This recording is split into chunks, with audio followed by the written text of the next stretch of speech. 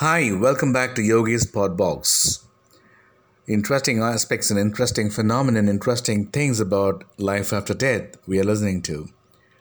Well, in Japanese, in Japan or in the Shinto region or the religion, uh, according to Japanese legends, they claim that the dead go to a place called Yomi or the Yomai, a gloomy underground realm with a river separating the living from the dead, mentioned in the legend of Izanami and Izanagi, or the Izanami and Izanagi. This Yomi very closely resembles the Greek Hades. However, later myths include notions of resurrection and even Elysium like descriptions, such as in the legend of Okuninenshi and Susanoo. Shinto tends to hold negative views on death and corpses as a source of pollution called kegere, or the kegere. However, death is also reviewed or viewed as a path towards apotheosis in Shintoism, as can be evidenced by how legendary individuals become enshrined after death. Perhaps the most famous word or the most famous would be the Emperor Onjin or the Ojin, who was enshrined as Hakimin, the god of war, after his death. Not much of things are to be believed or to be taken, but still, life after death is a conceptual thing or an understanding that every religion has its own beliefs about after death or life after death. In some Unitarian Unitarian universality or universalists believe in universalism. Like I said, Unitarian Universalists believe in universalism, that all souls will ultimately be saved and that there is no torments of hell. Unitarian Universalists differ widely in their theology, in their ideology, hence, there is no exact same stance on the issue. Although historically believed in a literal hell, the Universalists historically believed that everyone goes to heaven. Modern Unitarian Universalists or Universalists can be categorized into those believing in a heaven, reincarnation, and oblivion or oblivion.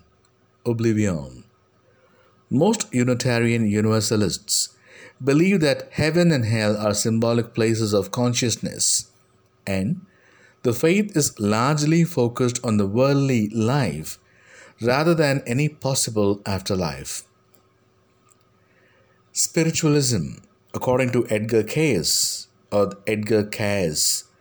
the afterlife consisted of 9 realms equated with 9 planets of astrology. The first, symbolized by Saturn, was a level for the purification of the souls. The second, Mercury's realm, gives us the ability to consider problems as a whole. The third of the 9 soul realms is ruled by Earth and is associated with the earthly pleasures. The fourth realm is where we find out about love and is ruled by Venus. The fifth realm is where we meet our limitations and is ruled by Mars. The sixth realm is ruled by Neptune and is where we begin to use our creative powers and free ourselves from the material world.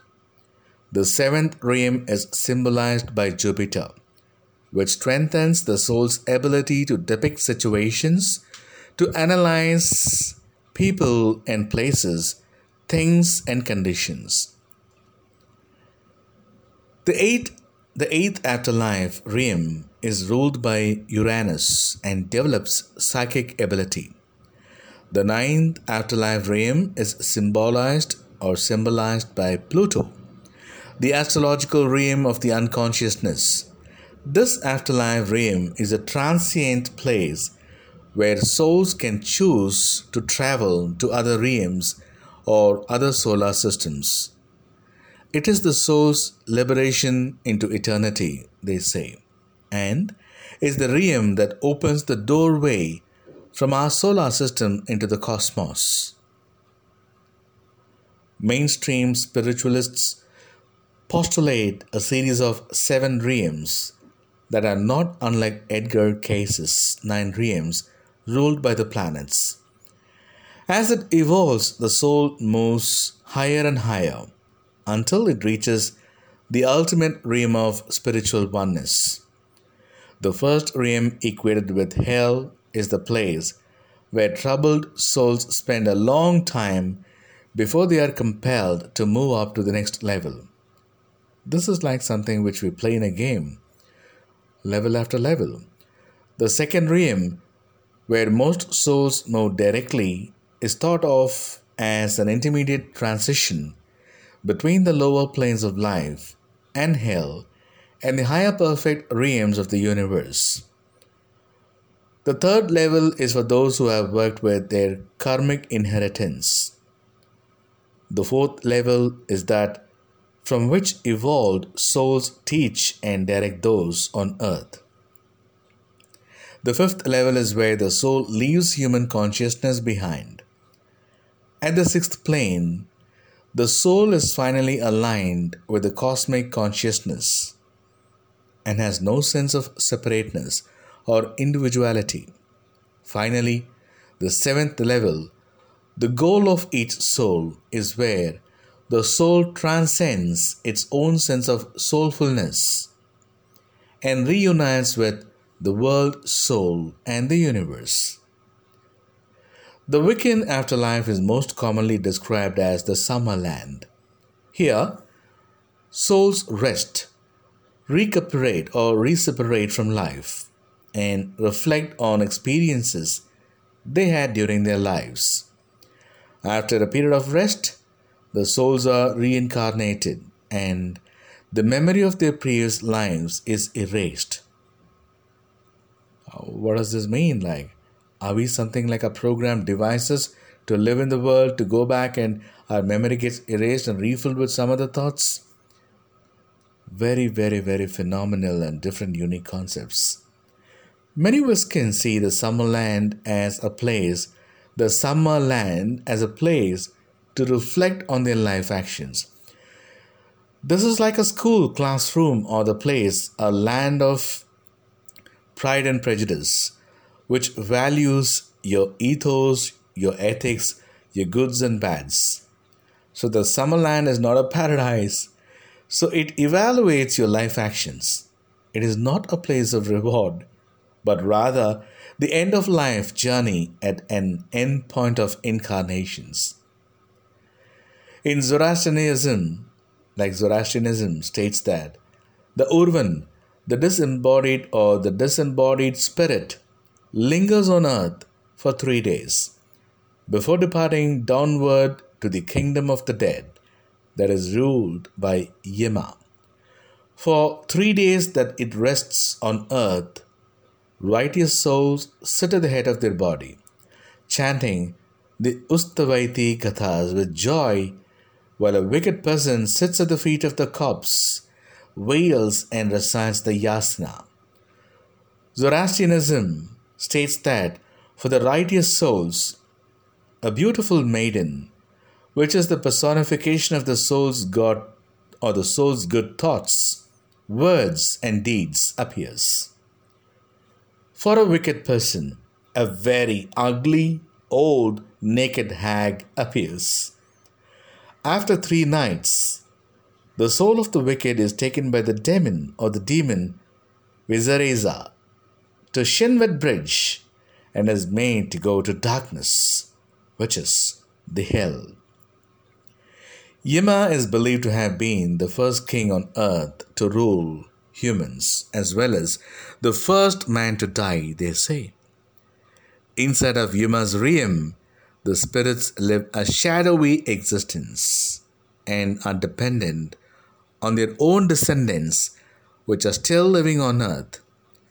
Their descendants are to satisfy their hunger and clothes to them through rituals done on earth. Rituals which are done on the first 3 days, are vital and important, as they protect the soul from evil powers and give it strength to reach the underworld. After 3 days, the soul crosses Shinvet Bridge, which is the final judgment of the soul. Rashnu and Sravosha are present at the final judgment. The list is expanded sometimes and include Vaman and Ormazd. Rashnu is the Yasatha or the Yazda or the Yasata who holds the scales of justice. If the good deeds of the person outweigh the bad, the soul is worthy of paradise or to enter paradise, the heaven. If the bad deeds outweigh the good, the bridge narrows down to the width of a blade edge, and a horrid hag pulls the soul in her arms and takes it down to hell with her. The mythology is really scary to know. Misvan Gatu is the place of the mixed ones, where the souls lead a grey existence, lacking both joy and sorrow. A soul goes here if his or her good deeds and bad deeds are equal, and Rashnu's scale is equal. The Society for Physical Research has found in 1882 that with the express intention of investigating phenomena relating to spiritualism and the afterlife, its members continue to conduct scientific research on the paranormal to this day. Some of the earliest attempts to apply scientific methods to the study of phenomena relating to an afterlife were conducted by this organization. In earliest members, the scientists like William Crookes and philosophers like Henry Sidgwick and William James. The paraphysiological or the parapsychological investigation, the para to be precise, not the physiological one, the psychological one, the parapsychological investigation of the afterlife includes the study of haunting, apparitions of the deceased, instrumental trance communications, electronic voice phenomena, and mediumship. Research also includes the study of the near-death experiences. Scientists who have worked in this area include Raymond Moody, Susan Blackwell, Charles Tutt, William James, Ian Stevenson, Michael Persinger, Pim van Lommel, and Penny Sartori, among others. A recent study, which means hundreds of years ago, in 1901, by physician Duncan McDougall, sought to measure the weight lost by a human when the soul departed the body upon earth.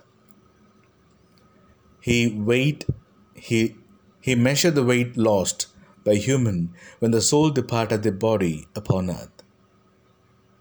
This is again a strange information. McDougall weighed dying patients in an attempt to prove that the soul was material, tangible, and thus measurable. It was measurable. Believe what he had was very strange. Although McDougall's results varied considerably from 21 grams for some people, this figure has come synonymous with the measure of a soul's mass. Grams is a reference to McDougall's findings. His results have never been reproduced and are generally regarded either as meaningless or considered to have had little, if any, scientific merit. So few discarded this. Frank Tipler has argued that physics can explain immortality. Although such arguments are not falsifiable, and in Karl Popper's views, they do not qualify as science. Nearly after 25 long years of paraphysical or the physiological, I get tongue twist here. After 25 years of parapsychological research done by Susan Blackmore came to the conclusion that, according to her experiences, there is not empirical evidence for many of these cases. So it's halfway. Still, research is happening and it would be going on. It's because unexplained theories beyond science can explain. Now, let's see what is the modern philosophy says. There is a view based on the philosophical question of personal identity, termed open individualism by Daniel Kolek. It includes that individual conscious experience is illusionary, and because consciousness continues after death, in all conscious begins, you do not die. This position has been supported by notable physicists such as Erwin Schrödinger and Freeman Dyson. Certain problems arise with the idea of a particular person continuing after death. Peter van Inwagen, in his argument regarding resurrection, notes that the materialist must have some sort of physical continuity. John Hick also raises some questions regarding personal identity in his book, Death and Eternal Life, using an example of a person ceasing to exist in one place, while an exact replica appears in another place.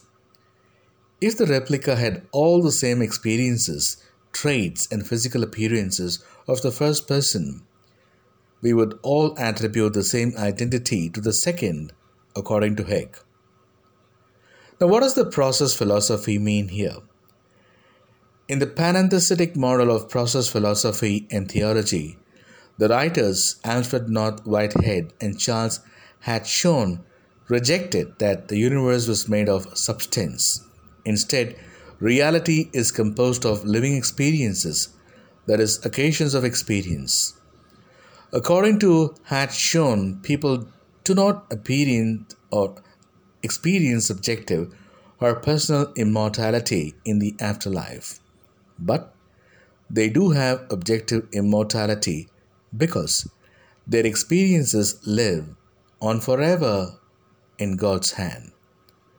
Live on forever on God's hand, who contains all that was.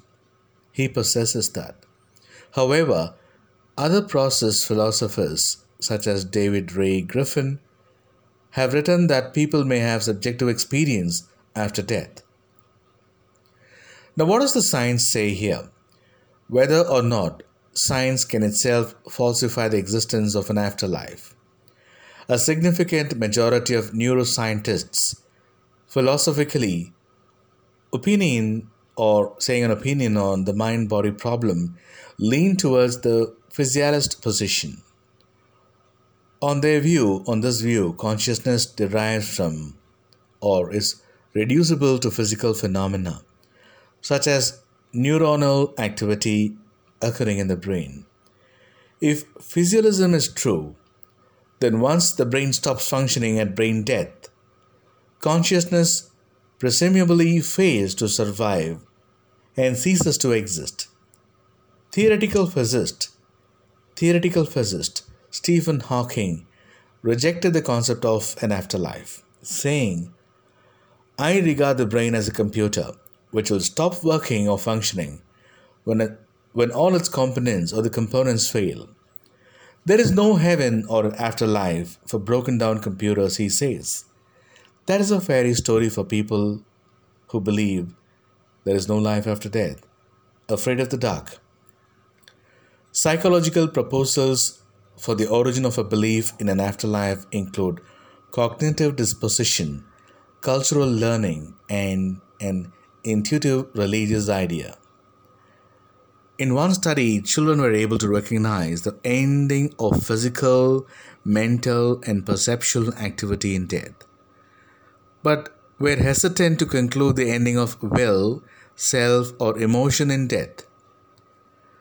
The recent or a decade ago study says that a large-scale study conducted by the University of Southampton Southampton, involving 2,060 patients, if I remember, from 15 hospitals in the United Kingdom, the US, and Austria, was launched.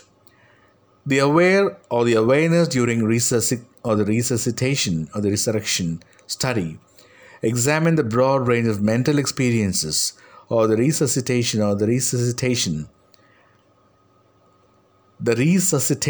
study examined the broad range of mental experiences in relation to death.